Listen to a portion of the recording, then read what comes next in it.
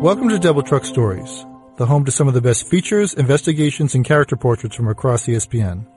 I'm Mike Philbrick, your host for the Double Truck Stories podcast. Remember to subscribe to Double Truck Stories podcast on the ESPN app, Apple Podcast, or wherever you listen to podcasts. You have to see Saquon Barkley to believe it. No, not just on the football field at Penn State where he put up numbers you only get in rookie mode on Madden, but on the blue-collar streets of Copley, Pennsylvania, where Barkley was raised not just by his family, but by a whole town to be ready for this moment in his life. Once you do get a chance to see those two sides of Barkley, you'll get the feeling he isn't really saying goodbye to his hometown to go play for the New York Giants, as much as he is commuting, traveling to work, but never actually leaving, at least not mentally. It's a sentiment everyone in Barkley's hometown believes, from the coaches to the councilman to the county executive. And once Barkley steps onto the biggest stage in football, they're all pretty sure that you'll believe it too. Stick around after the story for my conversation with ESPN senior writer Ian O'Connor as we talk about how the next NFL superstar plans on never forgetting where he came from. Now we present Saquon Barkley's Legend Runs Deep by Ian O'Connor. Saquon Barkley's legend runs deep in his Pennsylvania hometown by Ian O'Connor. Copley, Pennsylvania. A young, red-headed driver pulled up to the corner of 2nd and Chestnut, lowered his window, and asked an officer if he would remove the barricade in the street. Nick Shefnisky used to be the star quarterback at Whitehall High and Lehigh University, but on this day, he was merely Eastern Pennsylvania's most valuable chauffeur. "I've got Saquon in here," Shefnisky explained. On the nearest corner stood Samuel Owen's Casual Family Dining, with a banner advertising a $1 off happy hour special over a sign that read, "Best of luck, Saquon." Across the street in front of Giant Food and Drug Store stood two large signs side by side, one announcing that afternoon, March 24th, as Saquon Barkley Day, and the other announcing Copley as the little town that could, 1 square mile of God's little masterpiece. The officer moved the barricade so Shefnisky could turn left in his Acura and drop off his former teammate in front of his home. On this cold and cloudless day, with the streets framed by diminishing snowbanks, a neighbor's chimes could be heard jingling in the wind. Up the street, some locals were eating their eggs and toast at the countertop inside a breakfast joint called the Bacon Strip. Barkley spilled out of Shefnisky's car wearing a gray hoodie, then climbed the stairs to his front porch and greeted the family and friends waiting for him. 6 miles from Allentown, Copley could pass for something from another Billy Joel song. It is a working man's refuge, an old mill town known for its medieval-looking kilns and the production of the first Portland cement in the United States in the early 1870s. But on this Saturday, it would be known for delivering the world a running back destined to go down as the next small-town hero from a state that takes its football about as seriously as they take it in Texas. Someday, Saquon Barkley of Copley might be remembered with the legends from the western side of Pennsylvania, like Joe Montana of Monongahela and Joe Namath of Beaver Falls. Men, women, and children poured in from all over, some wearing his Penn State jersey, number 26, to witness the parade and ceremony. An estimated 3,200 people live in Copley. An estimated 5,000-plus people showed up for Barkley's hometown bash. The fans who could not wait for the festivities walked right up to Barkley's porch to say hello. Around the corner from Gigi's Pizza and Pasta Grill, the Barkley home is a modest brick-faced row house with an exposed light bulb hanging over the front door. Strangers approached and asked Barkley to sign footballs and caps and to pose for pictures, and he accommodated every last request with his $1,000,000 smile. Soon enough, he was whisked away and loaded into a Plymouth Prowler. Barkley sat on top of his seat and held his young nephew as the car headed down Chestnut, with a few cops walking ahead and 2 riding on horseback behind it. His father, Alabae Barkley, mother, Tanya Johnson, siblings, and expectant girlfriend, Anna Congdon, all rode in convertibles while people cheered from both sides of the road. War veterans marched, and so did the Whitehall High Band. Fans in New York Giants jerseys shouted their hopes that their team would take Barkley with the number 2 overall pick in the upcoming draft. The procession ended in Sailor Park, where local dignitaries and coaches gathered with Barkley and his parents on a makeshift stage near the old towering kilns. Brian Gilbert, Barkley's high school coach, spoke of how his star running back embodied the hard-working, blue-collar community that gets nothing handed to us. Gilbert added, "With Saquon's parents living in the heart of Copley, I think it was just bred right into Saquon." Phil Armstrong, county executive, recalled working the down markers for many years at Whitehall games. He used to drop the chains and flee whenever a ball carrier approached, with defenders in close pursuit, to avoid being barreled over. "But then I found out nobody ever caught you," Armstrong told Barkley. "So by the time you were a senior, I just stood there and held the chains and watched you fly by." Stephen Burker, a 67-year-old councilman who had spent 15 years working in an Allentown slaughterhouse, took the microphone to introduce the man of the hour. This celebration was Burker's idea. He convinced Barkley's parents that the borough merely wanted to honor Saquon before the draft, not exploit him, even as the councilman admitted, "This is one of the biggest days in the history of Copley." Burker called Barkley to the podium, and the crowd went wild. Barkley admitted he was nervous. He praised the advocates who pushed him to improve his poor grades at Whitehall High School, and spoke of sacrifices made by his mother and father. "Everyone loves to praise me on my character, which I'm so thankful for," Barkley told his fans. "But that's a true testament speaking to my parents, how they raised me. I'm so thankful having these two in my life." Barkley promised that soon after he's drafted, he would buy his mother a house in the area because Copley and Whitehall are definitely home for me. "And I promised my mom that since I was a little kid, and I'm definitely going to make that dream come true." Now, Barkley is 8 days away from living the dream, from being drafted, from following Super Bowl champions Matt Millen and Dan Coppin as Whitehall grads who made it to the NFL. The franchise that picks Barkley won't only be getting the best of Copley, Pennsylvania. It will also be getting the Bronx-born son of a once troubled fighter and the woman who wouldn't let him or anyone else take her family down. Olive Barkley lifted the sleeve of his sweatshirt to reveal a New York Jets tattoo above his left elbow. He liked them long before his son Saquon decided he wanted to someday run the football like Curtis Martin. "That's the team that, when I was going through my hard times, they pulled me through a lot of stuff," Olive said. Raised poor in the Bronx, the son of a shoemaker and nephew of former world boxing champ Iran Barkley, Olive was an amateur fighter who was once his own worst enemy. He got nailed on a robbery charge as a teenager before violating probation with an arrest for possessing an unlicensed gun. Olive explained to the officers that he had just read the Second Amendment. "I thought I had the right to bear arms," he said. Olive said he spent nearly a year inside Rikers Island, then did some boxing before a shoulder injury knocked him out of the ring. He was arrested 4 additional times for various offenses between 1992 and 2000, each time serving between 2 and 7 days, according to the New York City Department of Correction. He was also trying and failing to kick a drug habit that was controlling his life. Olive started a family with his Bronx born-and-raised wife, Tanya Johnson, but over time, Johnson saw gang activity run amok in their Southern Boulevard neighborhood. Her aunt and grandmother had moved to Bethlehem, Pennsylvania, where Johnson savored the green grass and fresh air on visits with her children. "When I was a kid," she said, "I always wanted to move out of New York. In 2001, when Saquon and his sister Shaquana were young, their mother finally left to protect their future. It was now or never," Johnson said. "The block I was living on was getting a little too out of hand, and I didn't want to live in fear for my kids. You hear some of these stories about people who lost childhood friends, and I didn't want to be one of those mothers." Johnson told Olive she was leaving for Bethlehem, with or without him, his choice. He decided to follow his family and attempt to start living drug-free. "That showed me his character," Johnson said. Johnson and the Barkleys escaped New York, but they didn't escape poverty.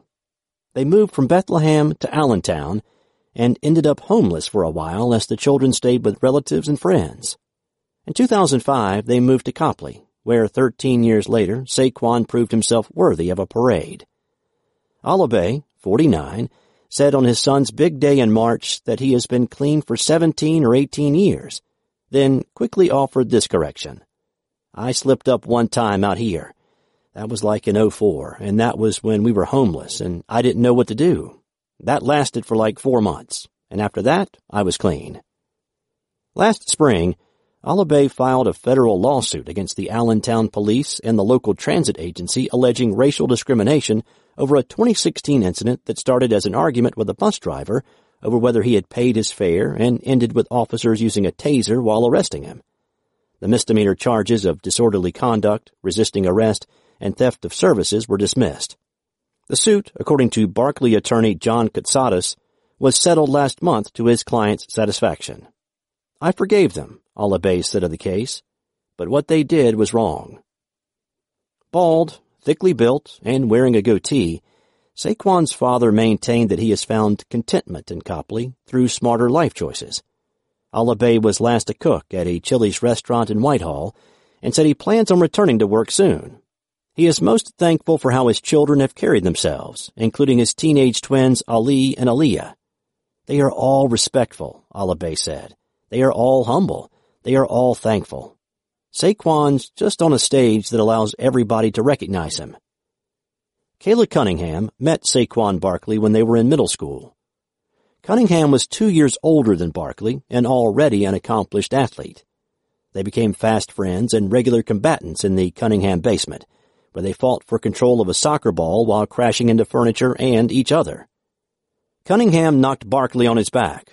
Barkley knocked Cunningham on hers. We would destroy the basement, she said. The towel rack in the bathroom was broken. Once, I thought he gave me a concussion when my head hit the back of the couch so hard. We didn't care. We tackled each other and did whatever we had to do to get the ball. Nick Shefnisky, the quarterback who was also 2 grade levels ahead of Barkley, used to wipe the floor with Saquon in wrestling matches in the Cunningham basement. Now, I'm scared of him, Shefnisky said. The quarterback was there for the start of Barkley's transition from a smallish, insecure sophomore who thought of quitting the game and later hoped to play for Division II Kutztown University into a 6-foot, 233-pound dynamo with a 4.4-second 40-yard dash speed, a Greek god's body, and the goal of becoming an all-time NFL great. Whitehall was playing Emmaus High that day, and on the final snap of the first half, Shefnisky heaved a pass to his younger, unproven teammate. It was a Hail Mary, the quarterback recalled, and he went up over 2 guys and caught it for a touchdown. That was the highlight of the year. Barkley accepted an offer from Rutgers because he couldn't believe a Division I school wanted him on a full ride. This was a familiar theme through young Barkley's narrative. He didn't have a lot of faith in himself. Bob Hartman, the Whitehall athletic director, recalled summoning Barkley to his office to talk about football and schoolwork, and Barkley always asking on arrival, "What did I do wrong?" Nothing, of course. He just didn't have self-confidence, Hartman said. Until Penn State. Barkley used the Rutgers scholarship to fuel a newfound passion in the weight room. He blew up as a junior, and after James Franklin replaced Bill O'Brien at Penn State, Franklin told Barkley that he needed to switch his commitment to the Nittany Lions, and that he wouldn't take no for an answer. Barkley was a natural-born pleaser, and a young man of his word, and he had given Rutgers coach Kyle Flood his word that he would play for the Scarlet Knights. He wants people to like him, Hartman said.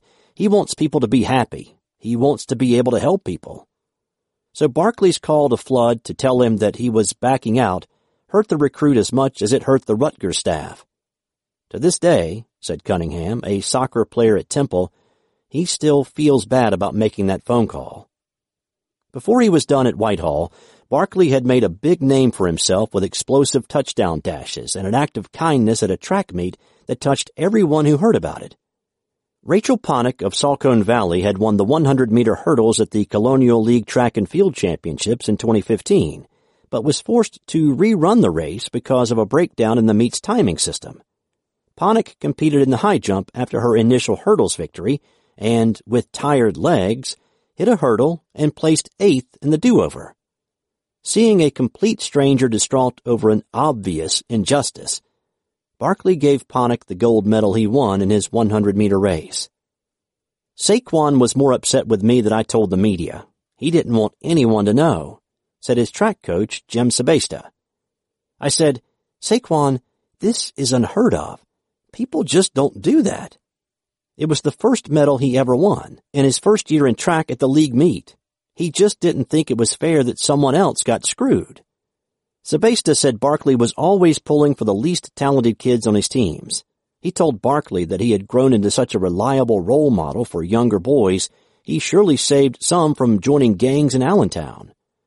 But Barkley was not a perfect student-athlete at Whitehall, where Charles Huff, then the Penn State running backs coach, and his staffmate Sean Spencer visited Barkley to warn him that his good deeds and respectful disposition wouldn't win him bonus points and makeup tests in State College. I told him the NCAA doesn't have a makeup, recalled Huff, now an assistant head coach at Mississippi State. If your grade point average isn't what it needs to be, they'll take this game away from you. I told him, you've got 3 weeks to get all your grades that are a C and D and make them a mid-C or better, or you're not running track. And 3 weeks later, all his grades were a mid-C or better. A 3.0 student at Penn State, Barkley promised his mother he would earn his degree. He has been taking 2 classes online during his pre-draft preparation and figures he'll be about 14 credits short when he's done.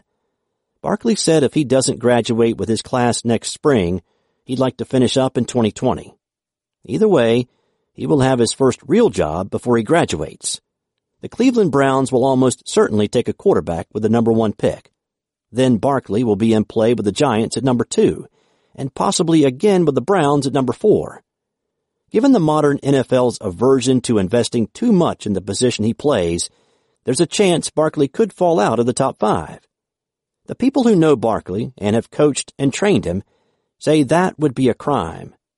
They say Barkley is the best player in this draft, and they offer compelling reasons why. Hartman described Barkley as an old soul who watches old film of old greats.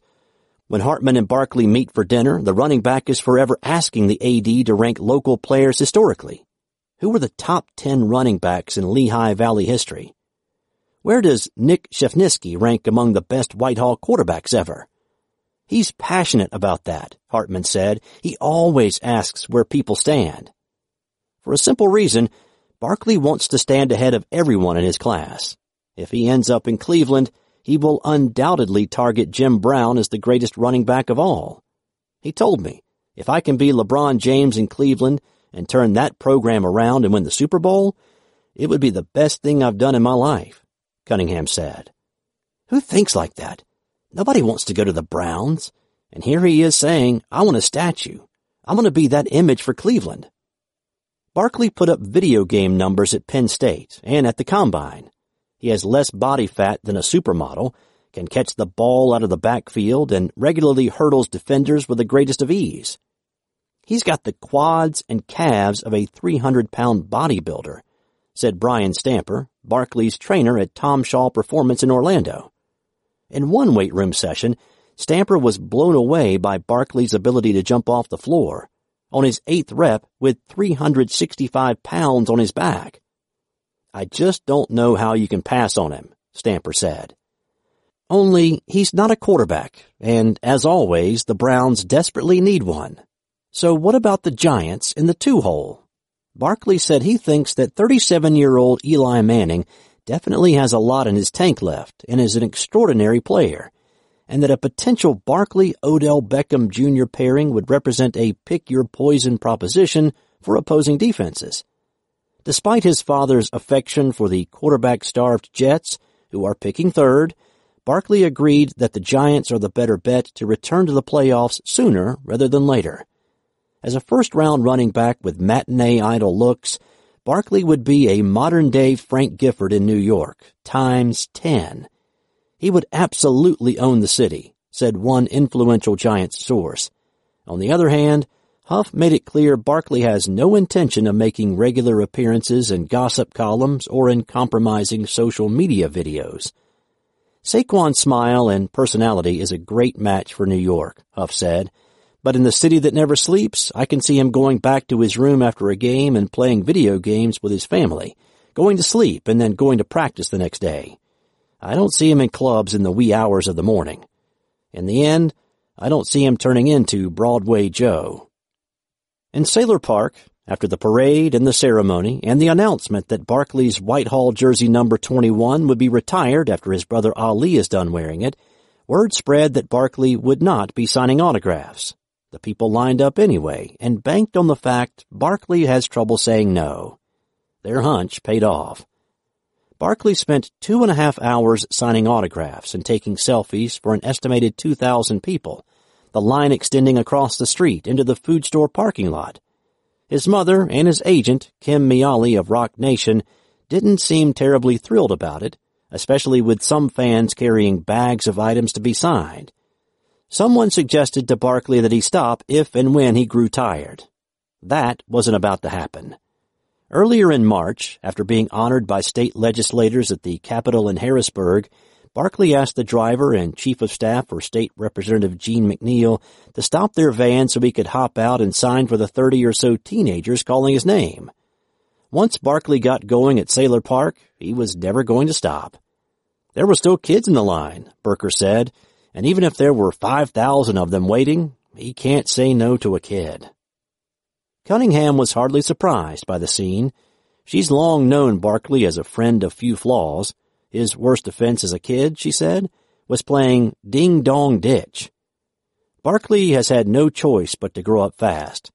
He was worried about his pending fatherhood and how he would measure up as a parent, and a week after learning of his girlfriend's pregnancy, Cunningham sent him an encouraging card and a onesie with mocking directions for a rookie dad.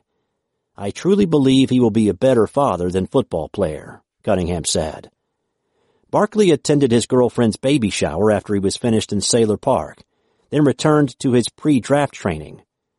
Huff compared his former running back's athleticism to that of Bo Jackson. In speaking about Barkley's character, Huff recalled an 81-yard touchdown in a blowout victory over Purdue. Most players would have been thinking about their SportsCenter highlight near the end of that run, Huff figured. Barkley? He was thinking about stepping out of bounds and allowing a Penn State bench player to enter the game and score on the next play. "He's never going to embarrass your franchise," Huff said. "He's a down-to-earth kid. He's not the Bronx or the big city. He'd rather sit on his porch, and if 3 kids come by with a basketball, go out and try to steal their dribble and play with them for 2 hours." Over his 3 years at Penn State, Barkley visited his hometown and Whitehall sporting events as often as he could. He swears that no matter where his superhero Cavs take him, he will return to Copley over and over again. "So it's never going to be goodbye," Barkley said. But times and people change. Money and worldwide acclaim turned Joe Montana of Monongahela into Joe Cool in Dark Shades, and Joe Namath of Beaver Falls into Broadway Joe in a mink coat. So what will become of Pennsylvania's latest small-town legend, Saquon Barkley? The good people of Copley believe fame and fortune have finally met their match. Joining me now is ESPN senior writer Ian O'Connor. Ian, thank you for taking the time out of your schedule to talk to us again. Thanks for having me. I appreciate it. Now, I read your story, which is always meticulously reported, fantastic. But part of it, though, is from everything I've read or heard about Saquon Barkley is it almost seems too good to be true in the sense, like the backstory, the evolution to elite athlete, the quiet tales of justice and dedication. It seems that if you walked in with that story to a Hollywood producer, he'd be like, "No, I don't believe it. This is not possible." You know, and Michael, I mentioned that to a lot of people in Copley, Pennsylvania, in Whitehall, where he lives, that it does seem too good to be true. It's just the way he carries himself at his age, the maturity that he shows on and off the field. And listen, I just hope fame and fortune doesn't change him, because it is true. He is genuine. It is the real deal. The way he carries himself is actually who he is. It's not an act that he put on before the draft to get picked as high as he did, number 2 by the New York Giants. And listen, his father lived a very troubled life in the Bronx, and then even in Pennsylvania to some degree. Was in prison a number of times for various offenses. I think his mother, also from the Bronx, Tanya Johnson, was really the rock of that family and the rock of his life. And I think both parents, but particularly his mother, deserves a lot of credit for raising this human being the way he is right now.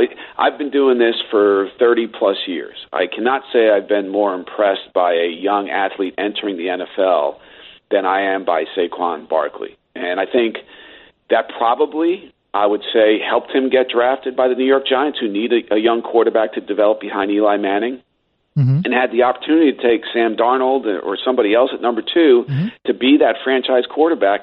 I think the Giants do care about character issues, even though they've had problems in the past with certain players. And I think Barkley's character, his apparent integrity, is something that maybe, I don't know if it made the difference, but I know it appealed to John Mara and the rest of the Giants hierarchy and was a factor in their decision to take him at number 2. Now, going back to what, I'm glad you pointed out how long you've been working on these stories, because that's one of the questions I wanted to ask you. With your experience with all this, like, how tested has Barkley been? Meaning, like, after your story about him going home, it's pretty easier. I think it's a lot easier to worry about the opinions of a few thousand people in Copley, Pennsylvania, where it's way more difficult to be the next legend in waiting in New York City and to be able to carry yourself in that stage. No question about it. And I talked to people around him about the adjustment he's going to have to make in New York and that marketplace. Now, I think he's got the perfect persona and personality to be a big star in New York and to cash in on a lot of endorsement opportunities, but you don't want to take that too far. Everyone around him told me, listen, this kid's not going to be Broadway Joe Part 2. He's not going to be out in nightclubs wearing mink coats at 3 a.m. with a drink in each hand. That's just not who he is. It's not what he's going to do. He's more likely, after a game, to go back to his hotel room, play video games with his family members and friends, and then go to bed and get ready to go to practice the next morning. So will fame and fortune change that and change him? I guess we're going to find out. But I think he's got his head on his shoulders so firmly and squarely that I don't think New York is going to faze him. I really don't. I don't think it's going to turn him into a character. Look at Odell Beckham Jr. Obviously, he got caught up in the trappings of the big marketplace, although I guess you could argue Odell Beckham would have acted out in other places just like he did in New York, but who knows? It's possible that he got caught up in all the bright lights and the big city noise, and that's part of the reason why he's gotten off track a little bit, off the field anyway. But I don't see that happening to Barkley. In fact, he's been working out and has maintained a friendship with Beckham for a while now. I think he's going to have a positive influence on the older Odell than Beckham is going to have an influence on Barkley. I think Barkley's presence is going to help Beckham mature and be the kind of star on and off the field the Giants want him to be. So we'll see if it plays out that way, but that's how I would bet. Well, I know there's a lot of Giants fans with probably tears in their eyes, hopefully thinking of that you are right on the money. Well, but my next question is, well, it seems like obviously the whole the crux of when you went to with Saquon Barkley Day and how big that was, and it seems like there's clearly like a whole ton of support for him. How much when does that become the tipping point from support into almost pressure on him? And is that something that his pressure to the point that it could be a burden? Meaning that, is he the kind of athlete or person that's what he thrives on, like the big situations? Yeah, I think so. And, listen, this was a kid who at one point in high school, he wasn't everybody's All-American starting out as a freshman or even as a sophomore. So his dream at one point in high school was to play at Kutztown University, Division II football. And then his dream was to play at Rutgers. And he committed to play at Rutgers, and then what killed him was backing out on that commitment, because that's not something that he does. Right. Once he gives his word, it's his word. But he realized that Penn State was just a much better football opportunity and an offer that he could not turn down once he blew up at Whitehall High School. And so he made a smart decision, and he told Rutgers, listen, I'm sorry to do this, but I have to go to Penn State. And it turned out to be a great situation for him. I think he so embraces that small-town Pennsylvania vibe that you get in Copley and towns like it. And I'm very familiar with small-town Pennsylvania because my wife and her family comes from that. Mm-hmm. And those are real, earnest, working-class people. And he has taken on that personality. I know he was born in the Bronx. I know he spent his first 5 years there. His parents are tough people from the Bronx. But when you meet him and you're around him, you don't get that Bronx vibe. And I'm very familiar with that vibe. And I was born in the Bronx and spent really, I feel like, half my life there covering the Yankees. Yep. But he is a small-town Pennsylvania guy. That's what you get from him when you're around him and his family and friends, as I was that day. I've, again, been doing this for 3 decades. I've never seen a hometown parade for somebody going into the NFL draft. I've just never seen that. And but I think the community, if the community didn't feel the way it feels about him, that he's one of us, he's ours, and he represents and embodies the values that we cherish as small-town working-class people, they would not have held that parade for him. Right. And so to me, that actually said a lot. And he was so nervous for that parade, and he so embraced it. I think he was just as nervous for that as he was for the draft. That's kind of charming, and I think really represents what he's all about. Now, a couple of times you point out, he's going to sign every autograph that's, he doesn't care how long when he sees those kids or when he sees there's clearly some of the cynics out there are like, okay, you can clearly see that this person's going to, they're having him sign this, and that's going to be on eBay like in 25 minutes. And then also going to what you said about Rutgers, about when he gave his word, how it was hard for him to back out of that. How does he, in the arena he's about to step into, like what kind of support network does he have to help him say no? Well, certainly, and now he's with Rock Nation, and I think those representatives, Kim Miali and others around him, are going to make sure that that doesn't get out of control. I think the Giants have a very good structure in place. Pat Hanlon, their chief PR officer, has been around a long time, been around the market a long time. I think the Giants have a good structure in place that will help him navigate that. But it's his own moral compass, and he wants to be great. He wants to be the greatest running back of all time. Mm-hmm. I know just talking to people around him that he's always talking historically, ranking people. And so I think that he's going to be just fine when it comes to that. Now, when a kid wants an autograph, it's going to be nearly impossible for him to say no, and I think that's a good thing. Yes. When he sees adults and it looks like they have a bag of stuff and obviously it looks like they might be putting that on eBay, then that's going to be a different story. But a number of people around him told me that if he ever sees a kid, no matter how successful he becomes in the NFL, he will not blow off that kid. And I think that's good. I think he should maintain that approach because I think not enough athletes do. Now, as you said, I agree with that. And you say he comes across, because he's very humble, he comes across as humble, he doesn't forget this whole parade is basically a shining example. He doesn't forget where he's from. But there's also how driven he is. And you talk about how before the draft even happened, and there's a question where he could go, how he was willing to, he wanted to be the king of Cleveland. And it seemed like that one of the sole reason was, like, there had been other kings of other places, and he wanted to be, that represented taking the Browns to the levels of a champion was like the biggest challenge. So now when you have the Giants now in play, is the team that he's on, what does that sort of bring to the table to keep him motivated to, like, take on the NFL now? Like, is it, as you said, to be the best running back ever, or is there like other goals that he has besides that? Well, I think now his goal is to be the best New York Giant ever, and that includes Lawrence Taylor, who might be the best defensive player ever, right? So, right. But I do think, since he's always speaking in historical terms and ranking people, and he always wants to know where people stand, I do think, and if I'm the Giants, it was a very appealing part of his package entering the draft.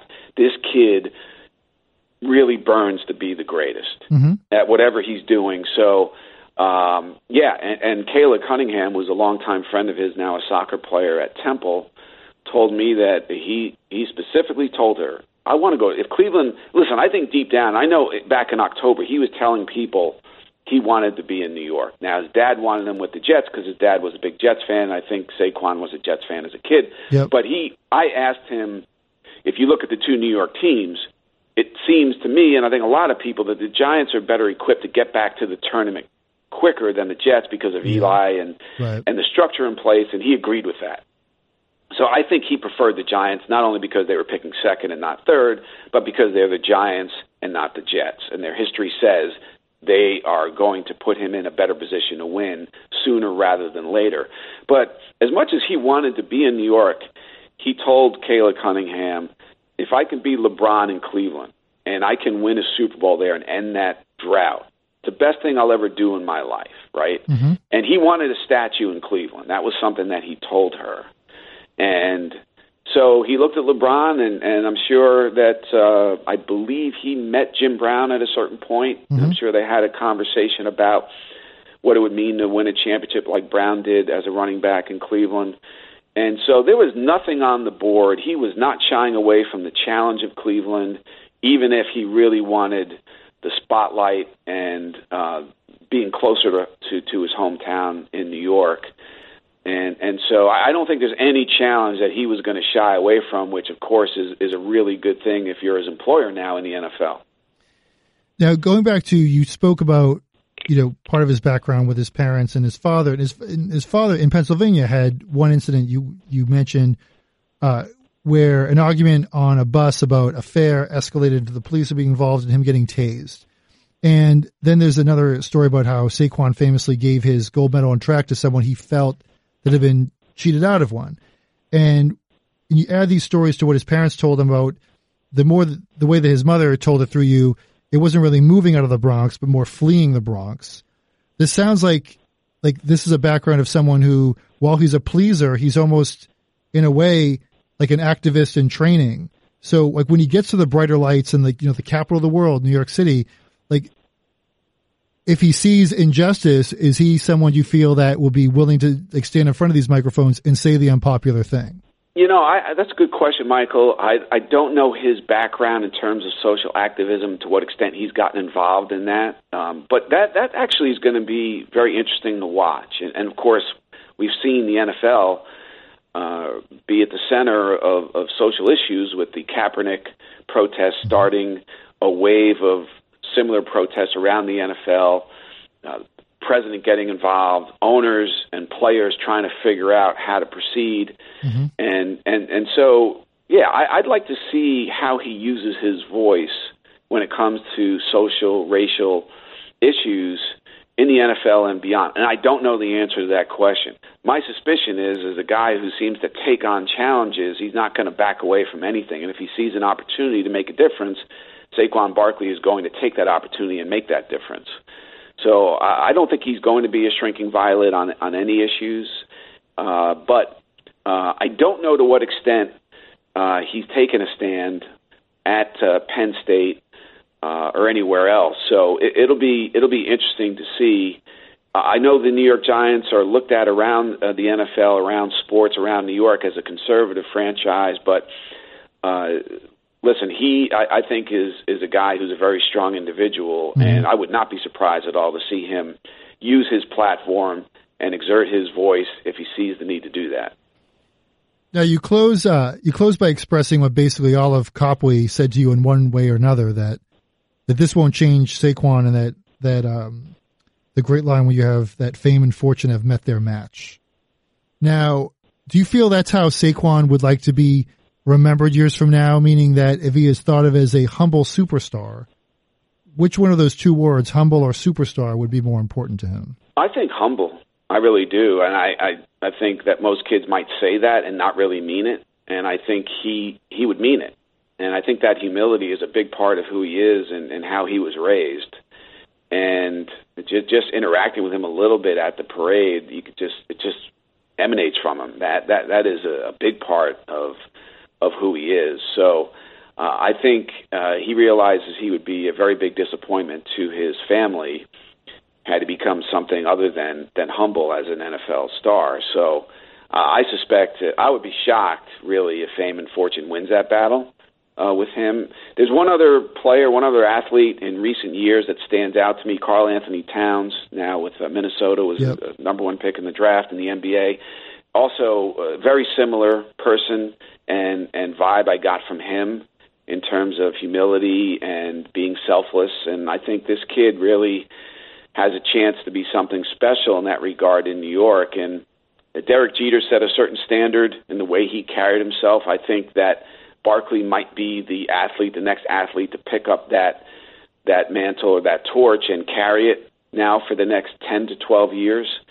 And hopefully he stays healthy. I mean, that's the big thing is right. He's playing a position where it's tough to do that. And obviously in the NFL, running backs get chewed up and spit out at times. So I'd like to see him stay around for a long time. I think I wrote in the piece that he'd be Frank Gifford times 10 as a matinee idol in New York. When you look at his looks and the smile and the talent and everything else, he could be really the biggest matinee idol as a running back in New York since Gifford. And my mother and plenty of women of that generation were in love with him. And I think Saquon Barkley is going to have the same effect on people in this generation. So I'm really looking forward to. I'm glad he's in New York. I'm glad I'm going to get the chance, since I live 15 miles from East Rutherford, to see him play a lot. Yeah, and it's going to be fun.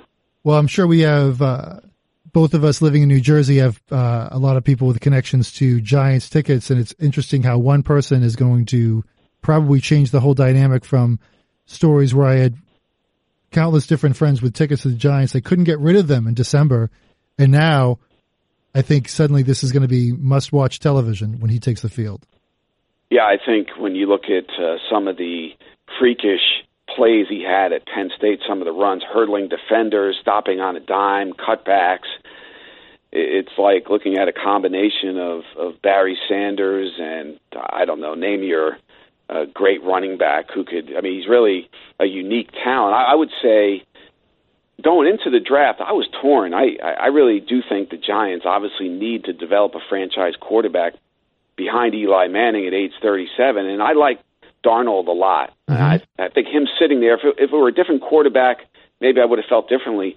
I realize how ridiculously good Barkley is, but they had a chance. They're never going to have a chance, or it's going to be a long time before they have a chance to draft so high in the first round. To not take a quarterback was a very difficult thing, but they definitely took the best player in the draft and the most exciting player in the draft, and so it's going to be fun. If Eli can stay upright, they've improved the offensive line. If Beckham can keep his act together, keep his head on straight, you look at that combination of a two-time Super Bowl MVP with an offensive line that's improved, and Beckham on the outside, and Barkley can catch the ball in the backfield, the Giants actually have a chance to be a very explosive offense. So I do think that will become a tough ticket this year, next year, pretty soon. Yep. And it'll be a good thing to have the Giants back as a competitive team, because this year was a very difficult thing for them to live through. Well, it's absolutely going to be fun to watch. Ian, thank you so much again for your time. Michael, it was a pleasure. Thank you for having me. All right, take care. You too. Take care. Bye-bye. Remember to subscribe to Double Truck Stories podcast on the ESPN app, Apple Podcasts, or wherever you listen to podcasts. Thanks again, and we'll be back soon with more Double Truck Stories podcasts.